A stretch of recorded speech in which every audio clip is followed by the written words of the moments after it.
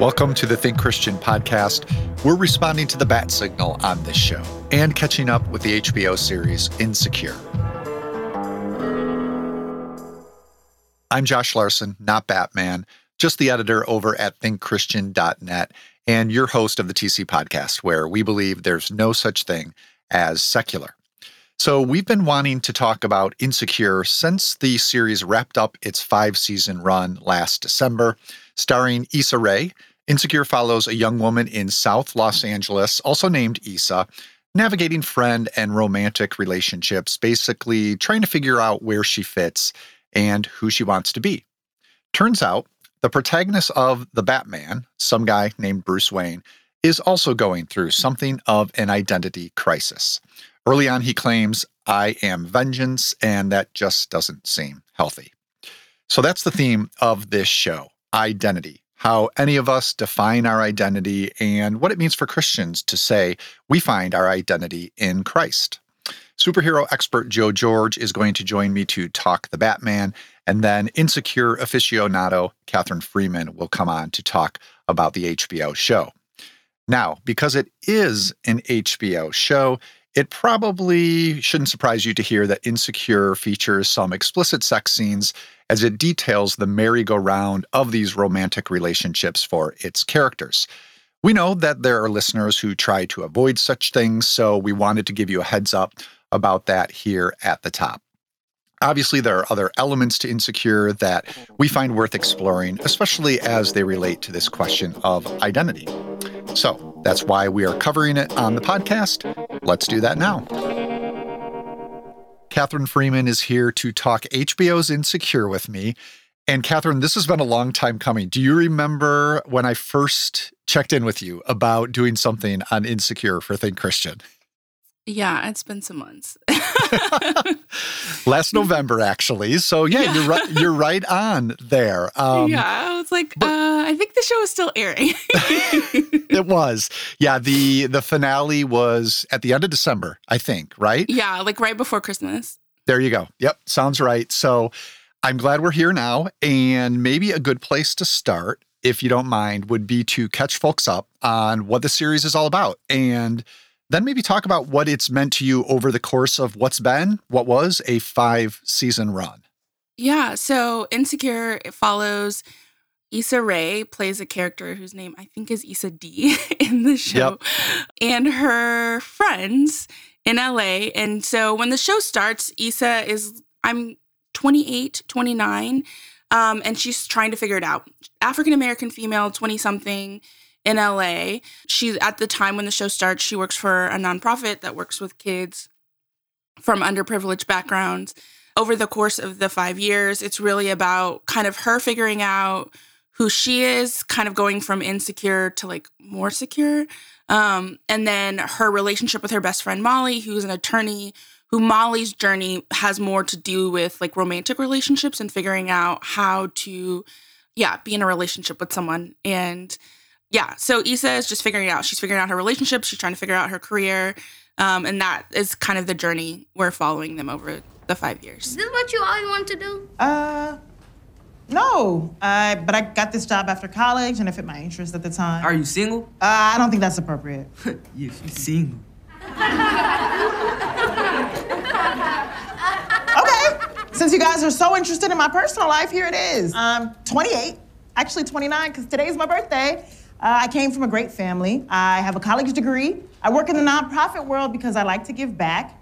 I've been with my boyfriend for 5 years, and I did this to my hair on purpose. So I hope that covers everything. Does anybody actually have any questions about We Got Y'all? Why ain't you married? I'm just not right now. I like how you said moving from insecure to more secure. Yeah. Because thankfully, I think, and we don't have to jump to the end, but just on that point you just made, the series doesn't end with her like perfectly having her whole life figured out, right? It is exactly what you said, a more secure place. So what has that journey been like for you watching this series over this time? What has kind of resonated with you about the show? So I think the number one thing I just love about the show is, as an African-American woman, seeing myself in TV and my friends. For those who don't know, I went to law school, so the Molly character and just like regular stuff, right? Like they're not superhuman, so they're not superheroes. It's not like tragedy porn, you know, like just regular Black people living in LA and trying to figure it out. And I feel like there was a lot to identify with that just because, yeah, we've all gone on our own journeys. And I think, you know, to say why I went from like insecure to more secure for her and Molly, I think even that trajectory of, you know, you're never really going to have it all figured out. And like for Issa kind of getting to the place of saying like, I don't know and that's okay. I just need to make a choice and trusting my ability to like pivot and be resilient, I feel like was the journey that she was on. Going from not being able to make a choice and being so paralyzed by options to just being able to like make a choice and like go with it, even if it didn't make sense to other people, which was like the sort of season 5 arc was her kind of relationship with her longtime boyfriend who she breaks up with in kind of the early series. And for her friends, one of my favorite discussions in season 5 is, you know, she's like, I would look really stupid if I went back to him. And one of her friends says, like, who cares? Like, if that's what makes you happy, like not making decisions based on what's best for others, but what's best for yourself. So I think I really identified with that, like just the process that you go through in like young adulthood of like finding yourself and seeing that reflected in characters that I could relate to. And I think it also was just really funny. Like some of the situations they got themselves into. Oh, and one other thing I wanted to say, I think also as a single person, the significance of friendships and relationships, you know, when the first show first started, it was like a big Twitter conversation was always about Issa's relationship with her boyfriend, Lawrence. But I think as the show progressed, and then I read some like interviews with the writers kind of in the final season, and they're like, no, the central love story is Issa and Molly and their friendship and how they navigate life both together and separate. And so I think just having a show that like celebrated Black female friendships and regular life, I think is what made the show so meaningful to me. Yeah, that struck me as the true arc of it. If I remember right, I think we even meet Molly before we meet Lawrence early on in season 1. And then it does come full circle where it's kind of where their relationship is as friends at the very beginning and then where it is at the end after these 5 seasons. So that makes a lot of sense to me. And as far as the humor, I mean, it is hysterical in broad ways, but also just very funny little character touches. I mean, maybe my main takeaway is just like Issa Rae is a talent. I mean, first of all, we should say this was created by her, this series, based on a web series that she had done previously. She writes a lot of these episodes. And as we've said, she has the lead role. And it's a combination of, you know, comic timing, but really deep dramatic chops too, I think. Yeah. And the thing about her is the way she holds both of those in almost every scene. Obviously, some scenes are more dramatic and others are more broadly comic. But I think you could watch any scene that Issa Rae is in, and she's going to bring a little bit of both to them. You know, there's going to be a little funny touch in the drama, and there's going to be a level of seriousness when she's making you laugh. And the other thing about her, I think, which speaks to your note about the friendships, is she has such an electric rapport with anyone she shares the screen with. And she does it in a way that's not, it's not dominant, like where she's going to be this huge comedic force. It's very generous. You know, she works with that person, whether it is one of these men she's meeting and possibly getting more deeply involved with, whether it is with Molly or some of her other friends. It's a very generous rapport she develops. So, I mean, it's really a crime that Issa Rae has not had more high-profile opportunities. Maybe those are yet to come now that the series is officially done, but not just as a star, but as a writer and a producer as well. Yeah, no, I love it. I mean, even just, I think to your point about how generous she is with other actors, I think one character that really demonstrates that arc is the actress Natasha Rothwell, who plays Kelly in the series. So Kelly started out as like, Natasha Rothwell started out in the writer's room and then was cast as Kelly. And it started out as a really small part, but Kelly, when she would kind of get into these scenes and like ad-lib, was so funny that she went from this kind of side bit player to this like huge part of the story. And I think this just speaks to what you were saying about Issa, is just letting her shine. And like there are scenes where Kelly totally steals the scene. I'm thinking of when they went to see Beyonce at Coachella. Well, they never actually got to see Beyonce, but the whole Coachella episode is hysterical. And it's not like this competing, like who can bring the funny. It's kind of, she is very generous in her rapport with her actors, the people in the writing room. You can see that it was really a collaborative project. Yeah. Yeah, I didn't realize that about her background, how she came to the show. She becomes one of those 4 central friends, really, that we follow through the rest of the series.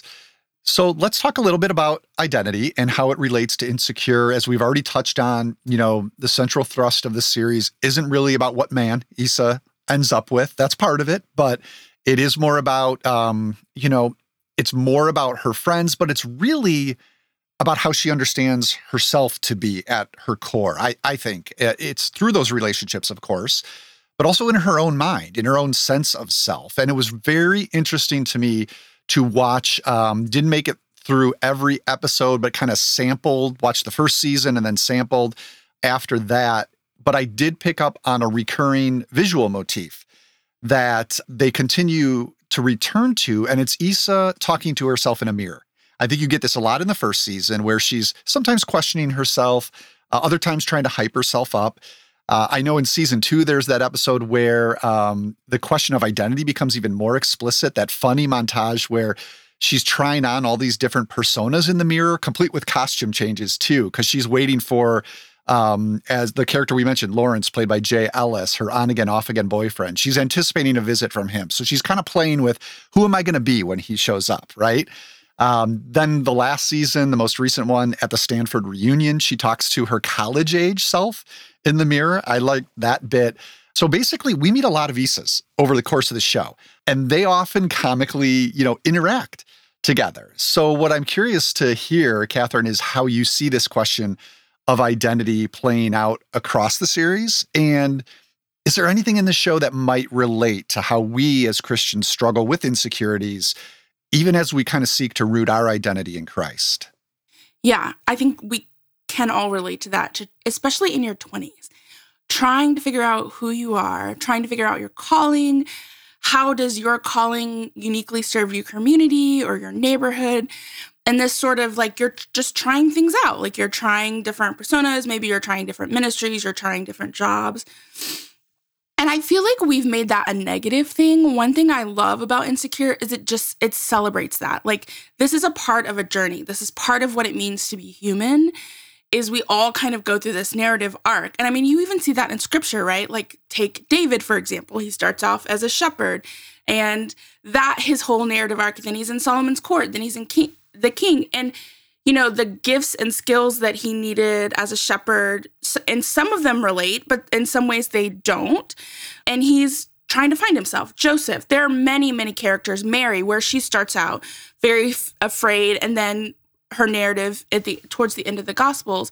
And so I think this journey of really figuring out, one, I think your gifts and callings, but your identity. I think one thing is, I would say for Christians and even as watchers of the show, is it's not a bad thing. Don't feel bad if you don't know. And I think also too, just trusting God and trusting the process that he's taking you through to grow in those ways. And if other people get there faster, right?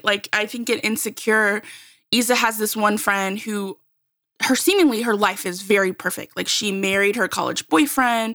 She has this very high profile career. Then she gets pregnant and has a family. And then in season 4, she has this whole narrative arc where she suffers from postpartum depression. But very early on, it feels like all the other women in their friend group are comparing themselves to her. And she kind of goes out of her way to make it seem like her life is so perfect. And I think one thing I would say is not comparing your journey and the journey God is taking you through to what others are going through. And also too, you just don't know. It could be this perfect facade, and that's not really what's going on in the mirror at home in the bathroom. Right. And so I think, having an identity rooted in Christ, I think is helpful as you go through that, right? So that you're not trying to find worth or security in relationships or jobs. But I think as you go through those changes, allowing Christ to go through them with you and being rooted in that, but also just being okay with not knowing and making mistakes and, maybe trying children's ministry and then being I don't really like working with kids, That's okay. And it's okay. And it's okay. And you're going to find, I firmly believe that God honors that desire in us to serve him when we desire to keep him first and to have identities rooted in him. I firmly believe he honors that, and you're going to find your thing.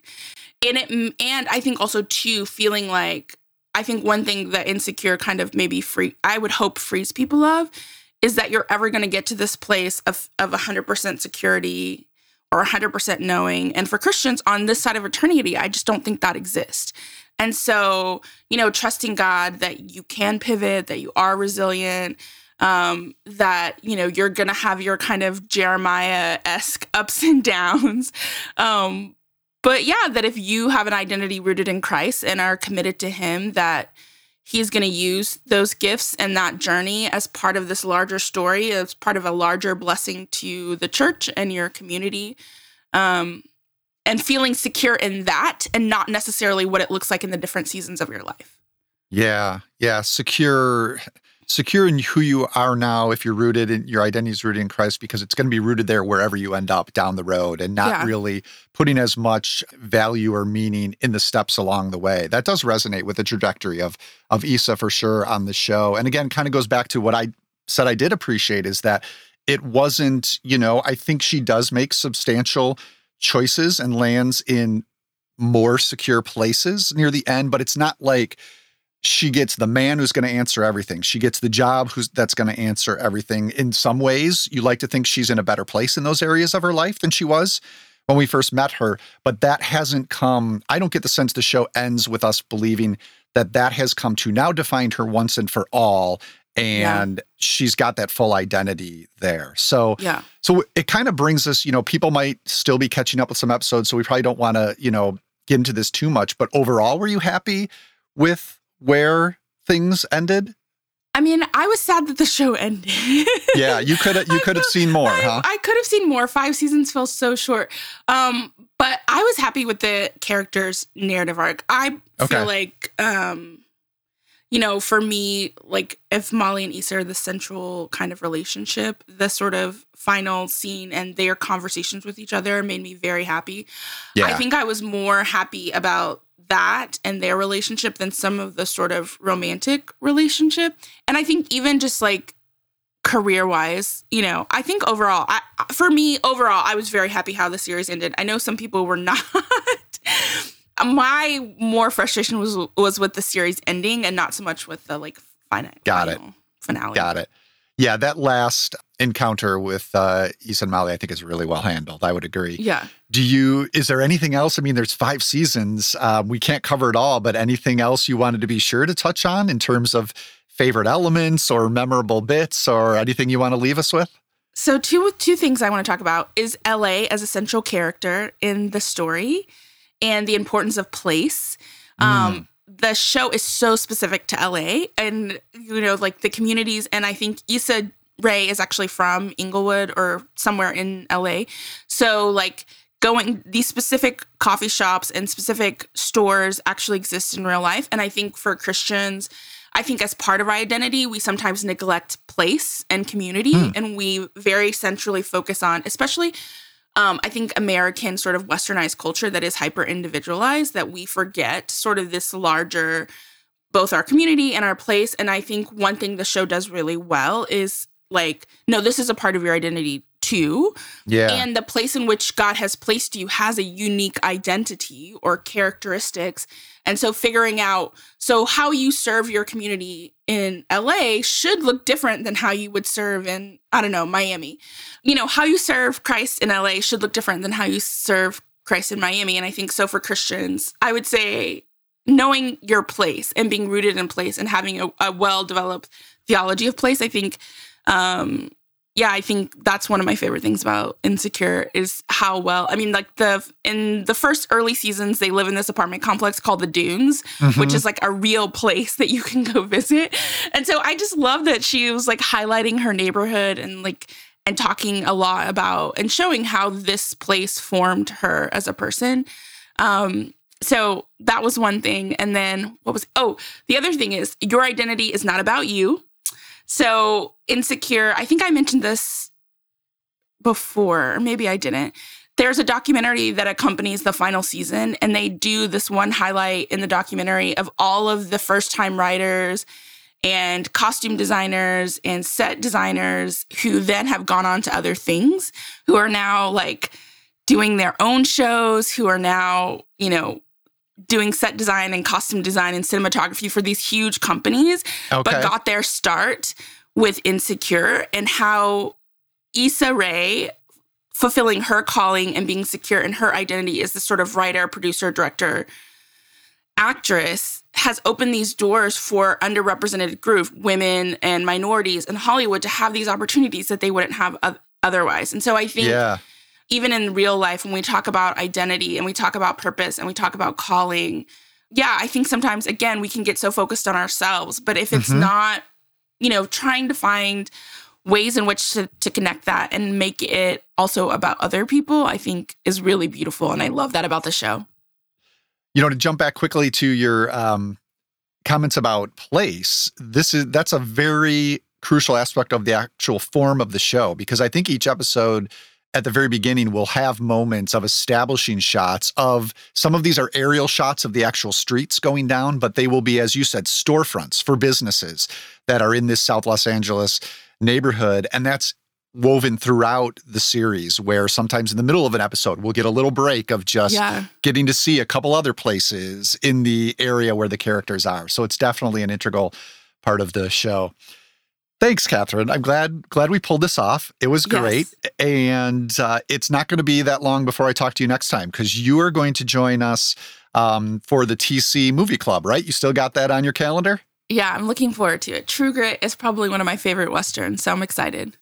I love True Grit. The Coen Brothers version is what we're going to be talking about. This is part of our series on the films of the Coen Brothers. So Catherine's going to be my co-host for that online discussion with the rest of the Movie Club members. It's going to be at 2 p.m. Central on March 27, which Oscar fans know already, fans of the Academy Awards. They probably heard that date and are like, wait, that's the Oscars. Don't worry, 2 p.m. Central. We will be done well before all of the festivities kick off. I don't know. Are you a regular Oscars? I think we've talked about this before, Catherine. Is it something you watch if you can, or are you kind of always there? I'm interested this year because I'm kind of the host. I'm very interested in and how but I am a diehard red carpet red carpet watcher. So I'm happy that it'll be done before all the red carpet stuff. Because even if I don't watch the whole show, I will watch E's red carpet special all the time. There you go. So yes, I'm glad we're starting early enough, because you would have said no then. You've been sorry. Yeah, I would have been like, no, I got to watch. I got to see the gowns. And I hope, I said before all the festivities, but it seems like those start earlier every year. Yeah. I hope by around 3 p.m. Central, we'll be done. Those will just be getting started so people can shift right into that mode. Yeah, no, but it's fun. I'm excited to be with you. Well, good. Can't wait for that. Again, if you haven't joined the TC Movie Club yet and want to be part of that, you can still do it. Go over to thinkchristian.net/movie club. Give us your email. We'll send out the Zoom link, the meeting invite, all of that in time for our March 27 gathering. So thanks again, Catherine. We'll talk to you then. Yes, looking forward to it. Bye, guys. Who goes there? Identify yourself. Who goes there? Identify yourself, man. If we're gonna survive, and we've got to identify. Who goes there? Are your friends or foes? Hello, I don't know who you are, but I'm John J. Thompson, and that was the OJs with an oh-so-appropriate tune for this mix, Identify, from their 1979 album, Identify Yourself. That song was written by Kenneth Gamble and Leon Huff, two of the most productive and consequential writers and producers in music history. They helped to define the Philadelphia soul sound, back when some listeners would be able to identify an artist's hometown or region just by the sound of their records. A bit later in the show, you'll hear a smidge of the Ting Tings' That's Not My Name, a lovely pop firecracker that surprisingly only made it to number 39 on the charts here in the US. Considering how ubiquitous that track was, I totally expected it to have been a top 20 hit at least. But the Tings, aka Jules Martino and Katie White, certainly made a name for themselves in the long run. And those are just two of over 35 songs that I have curated around the theme of identity, self-awareness, and personal reflection on purpose and meaning. This was a fun one, as artists have been asking these questions for a long time. Oingo Boingo, Foster the People, Eminem, John Lennon, Paramore, Stevie Wonder, Solange, Vance Joy, AJR, Madison Cunningham, Snoop, and a surprisingly biblical tune from Katy Perry all make appearances. It's a 2.5-hour-long identity crisis that sounds oh so fun. Find the mix by searching for the Think Christian profile on Spotify and following it. You'll see this one, entitled Identity Crisis, right there alongside all of the other mixes I have pulled together over the years, and even that massive archive mix that puts them all in one place. And if you can think of any Identity Crisis songs I should add to the mix, well, who do you think you are? Just kidding. Tweet your ideas to me at John J. Thompson, and I just might add them for you. Until next time, this is JJT wishing you the funkiest identity crisis possible. Peace. Josh Larson here, back with the TC Podcast, and the author of the soon-to-be-published The Superpowers and the Glory, Joe George. I understand your final draft has been turned in to the publisher, Joe. How's that feel? Do I not seem so much lighter and happier than the last time we talked? YouTube viewers will have seen your expression when I mentioned that. Can probably be heard in your voice as well. Congrats on that. Well, thank you very much. Yeah, it feels good to actually get that out there. I bet. And it's good for you, too. These superhero movies, they just keep coming. So there's ongoing interest in this, and that does include yet another version of the Batman legend, this time titled rather definitively The Batman. Before we get to this iteration, Joe, just more broadly, where does Batman as a character kind of fit in your pantheon of superheroes? Would you say Batman's a favorite, somewhere in the mid-tier, or lower than that? Oh, no, he's definitely a favorite. I mean, okay. He's, to me, one of the three, paradigmatic superheroes, right? Like every superhero takes after either Superman, Batman, or Spider-Man. And so he's, I mean, you can't like superheroes and not like Batman. A character that big, sometimes they have some less than great runs and entries. Sure. Which we might get into in a moment. But on the whole, I mean, he's a fascinating concept, and I'm always there when there's a new good Batman story. Yeah. Okay, good. Yeah, I like that. I didn't really think about that top tier being those three. Just personally as a kid, definitely responded to Batman and Spider-Man. Superman maybe a less so, but in the wider culture, like that makes sense to name those three. Yeah. I can see that for sure.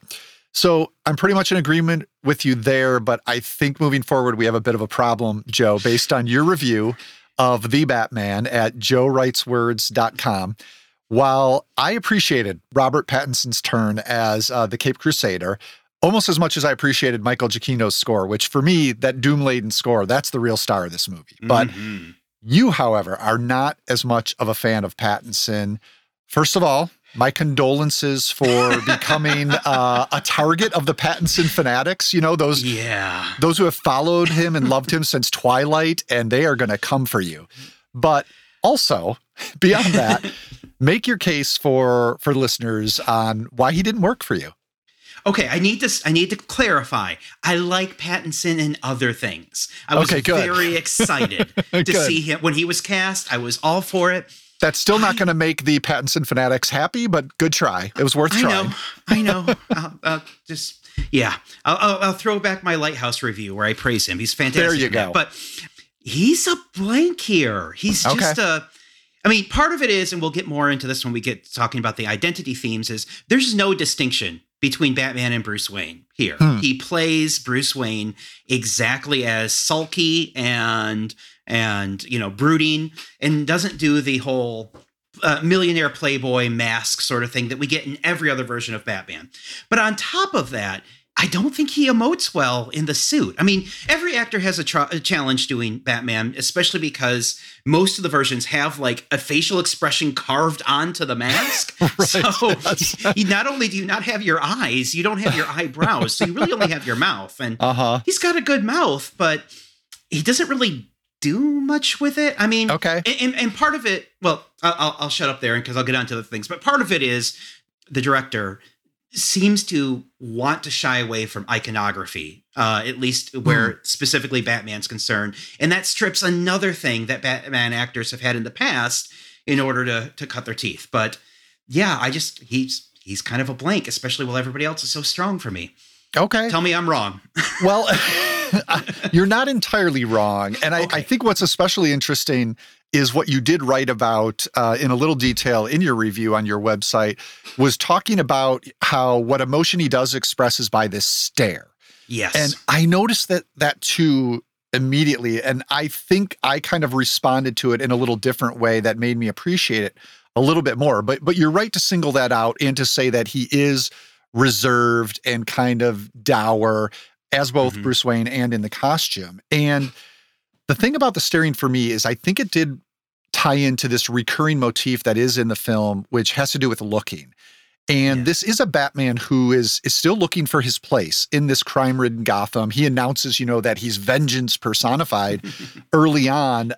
But even so, he's been fighting crime for 2 years, says himself he doesn't know if he's even made much of a dent. So it seems to me when he's staring, when he's looking that way, even when he looks out at other people, and this goes to your point, when he's in and out of costume, he does this both ways, right? It's almost like he's trying to determine, as the detective he is, who they are in this larger scheme of things, within Gotham's quagmire of crime and corruption. And even beyond Bruce Wayne, there's also the bit where Batman wears the contact lenses that record his activities, and he gives those to Zoe Kravitz's Catwoman at one point, so she can wear them. They're working together at this point. She's doing some surveillance. So that's just another form of looking that the movie is dealing with.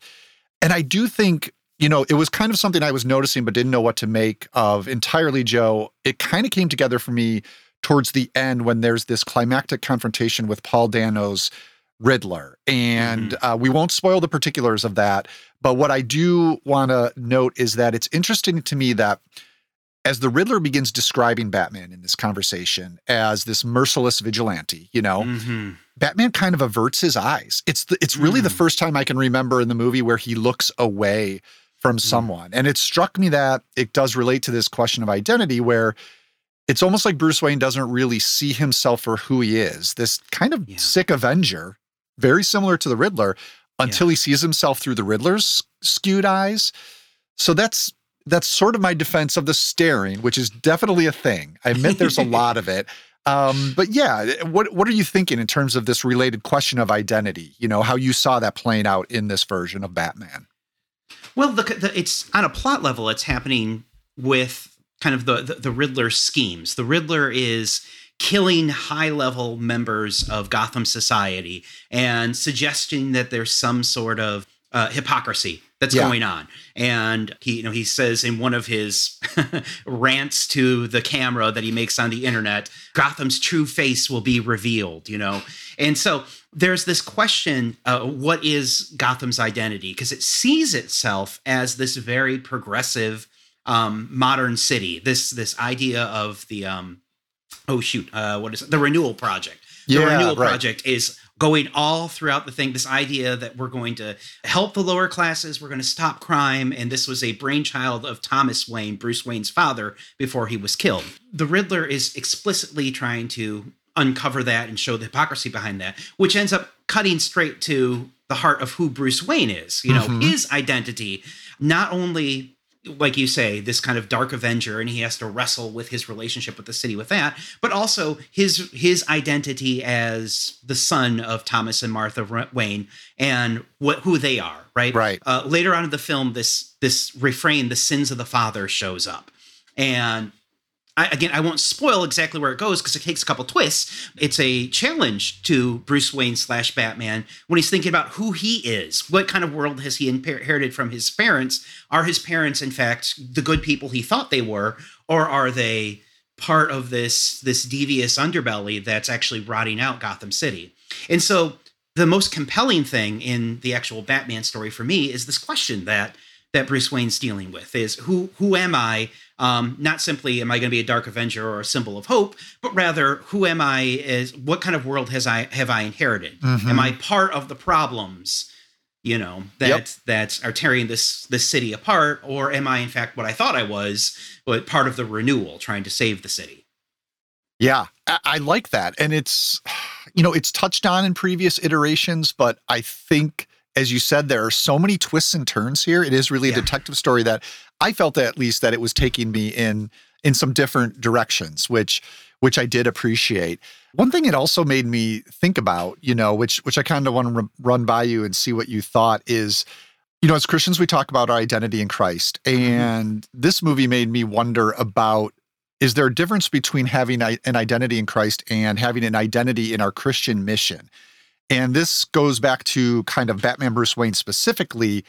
At the beginning, he seems pretty obsessed about his mission. He may be questioning its effectiveness at this point, but he's still committed to it. I mean, this is something that he's going out and doing every night. He comes back the next morning and using those contact lenses, revisits the footage to see what he can learn from them. Yeah. And it did make me wonder if we can do something similar when we equate our identity with our part in building the kingdom of God. Is it maybe healthier to separate those two things? So kind of a dual question there, like as someone who knows Batman well, how did you see that particular identity crisis playing out for him? And then is there any relation to here how we might think about participating in God's mission and maybe being also more content just to have our identity in Christ? Does that make sense? Yeah, that makes sense. Okay, let me parse it. Start with the Batman one, and then we'll get to the theological one. I thought that was a real compelling aspect, and I want to be clear. I liked the movie. I just found his performance a little bit lacking. But no, that's a real compelling question about any sort of vigilante story. Are they actually doing more good? What is the human aspect that kind of comes in there? We get that really great bit where Alfred, who's played by Andy Serkis, is kind of a tougher Alfred, says, chides him about not dealing with Wayne Enterprises. And he says, something about, aren't you continuing your parents' legacy? And Bruce looks up and sneers, this is my parents' legacy, right? Like he sees that all that other stuff has nothing to do with the legacy, which his work is being Batman. So yeah.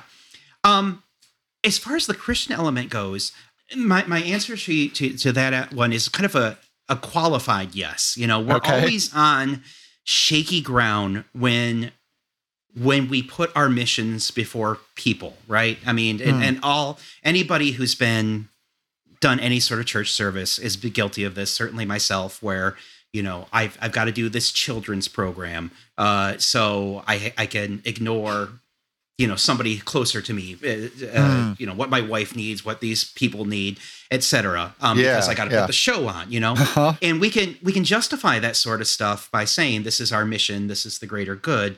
But our Christian identity is founded in the fact that we're image bearers of God. And so if we aren't acknowledging that image of God in another person, then in fact our mission is not spoiled or rotten. It's the identity is going the wrong way. So it's for me, it's not so much a question of my identity in Christ as it is everybody else's identity in God and my ability to recognize that. Yeah, that makes sense. And, I guess also part of having your identity in Christ means being Christ-like, which is being loving and serving and sacrificial. So that is also putting, as you're saying, the people ahead of the quote unquote mission. So that resonates with me as well. Yeah. So give me something else you did like about the film. Cause as you said, I like the movie overall. We split on Pattinson. So I did too. There's 3 hours here, plenty to dig into. So maybe tell me one other thing that you really did enjoy that made you come out positive at the end of the day on this. I think Paul Dano's great. I think his performance is fantastic. I thought that could have been a disastrous performance. And Dano's not always worked for me in other movies. And so I kind of went into this like, he's going to do Jigsaw from Saw, or he's going to play to his worst instincts as an actor. And I thought it totally worked. Not only, it didn't feel like, to me, a Joker ripoff. It felt like something grounded in this world, but also still felt like a supervillain, which is key. It didn't feel like Jigsaw or like a serial killer as grisly as it could be. And then at the end, when he kind of comes back as himself, that looking performance that you're talking about, I thought was extremely effective, even as he kind of let loose a little bit. I mean, really all the performances besides Pattinson I thought were really great, but that one I would signal. He's creepy. And as his plan unfolds, which we won't spoil, it's really nerve-wracking and anxiety-producing. Again, maybe particularly because of where we are at now and the things in real life that echo this, and other films have kind of touched on this maybe, 10 years ago or so, and it wasn't quite as in our face as these things are today. I don't think it ever exploits those elements, though. I think it's more of an interesting consideration of them and how they might play out in this heightened comic book world. Definitely. Well, thanks, Joe. You have more superhero thoughts on the TC website. Your post on the HBO Max series Peacemaker, we just published that. It's at thinkchristian.net. So I encourage folks to check that out. And yeah, congrats again on finishing The Superpowers and the Glory. All the best as you start getting the word out about the book, okay? Oh, great. Thanks, Josh. You got it. They call me Hell. They call me Stacy. They call me Her. They call me Jane. That's not my name. That's not my name. That's not my name. That's not my name. They call me Quiet, but I'm a riot. Mary Jo Lisa, always the same. That's not my name. That's not my name. That's not my name. That's not my name. Batman isn't her name either, or the Batman for that matter. A 2008 track there from the Ting Tings, pondering the nature of identity. That's Not My Name, from the English pop duo's We Started Nothing album. I do love that one. Most of our identity crises are a bit less extreme than Batman's. A few years ago in The Banner, that's the denominational magazine for the Christian Reformed Church, of which TC is a part, editor Xiao Chong described his own unique sense of identity. He wrote this: I was born and raised in Malaysia, though I'm ethnically Chinese. Just don't ask me to speak, read, or write Chinese, as I am not fluent. English is my medium, and English literature was my major. I am a son, a brother, a husband, a father. These are all facets of my identity, and behind each lie the stories that define them, but all are woven into my identity in Christ. My spiritual identity, shaped by the biblical narrative, is my core identity. It's the one story that shapes and defines all my other stories. In God's story, I find that I am not my own, but belong, body and soul, in life and in death, to my faithful Savior, Jesus Christ. Chong quoting the Heidelberg Catechism at the end there and encouraging us, when we struggle with our own identity crises, that Christians can find comfort by centering our identity in Christ, making that our core. Thank you to Joe George and Catherine Freeman for coming on the show to talk identity with me in relation to the Batman and Insecure. You can keep up with both of them on Twitter. Joe is at JAGeorgeII, and Catherine is at Catherine Annette. We're on Twitter too, as well as Facebook at Think Christian, and we are over on YouTube as well. You can watch video versions of this show on our YouTube channel. Now, speaking of YouTube, if you are watching there right now, you did get to see John J. Thompson having a bit of an identity crisis on camera. I did not know that was coming, but you did miss out on a couple of tracks from John's Spotify playlist for this episode. You can catch up with those songs and others around the theme of identity crisis by searching for the Think Christian playlist on Spotify. The TC Podcast is a listener-supported production of Reframe Ministries, a family of programs designed to help you see your whole life reframed by God's gospel story. Visit reframeministries.org for more info. Our audio engineer and post-production supervisor is John Reeder, and Reframe's co-director overseeing content strategy is Robin Baslin. Thank you so much for listening. We'll get together again in a couple of weeks to consider how another aspect of our pop culture fandom connects with our faith.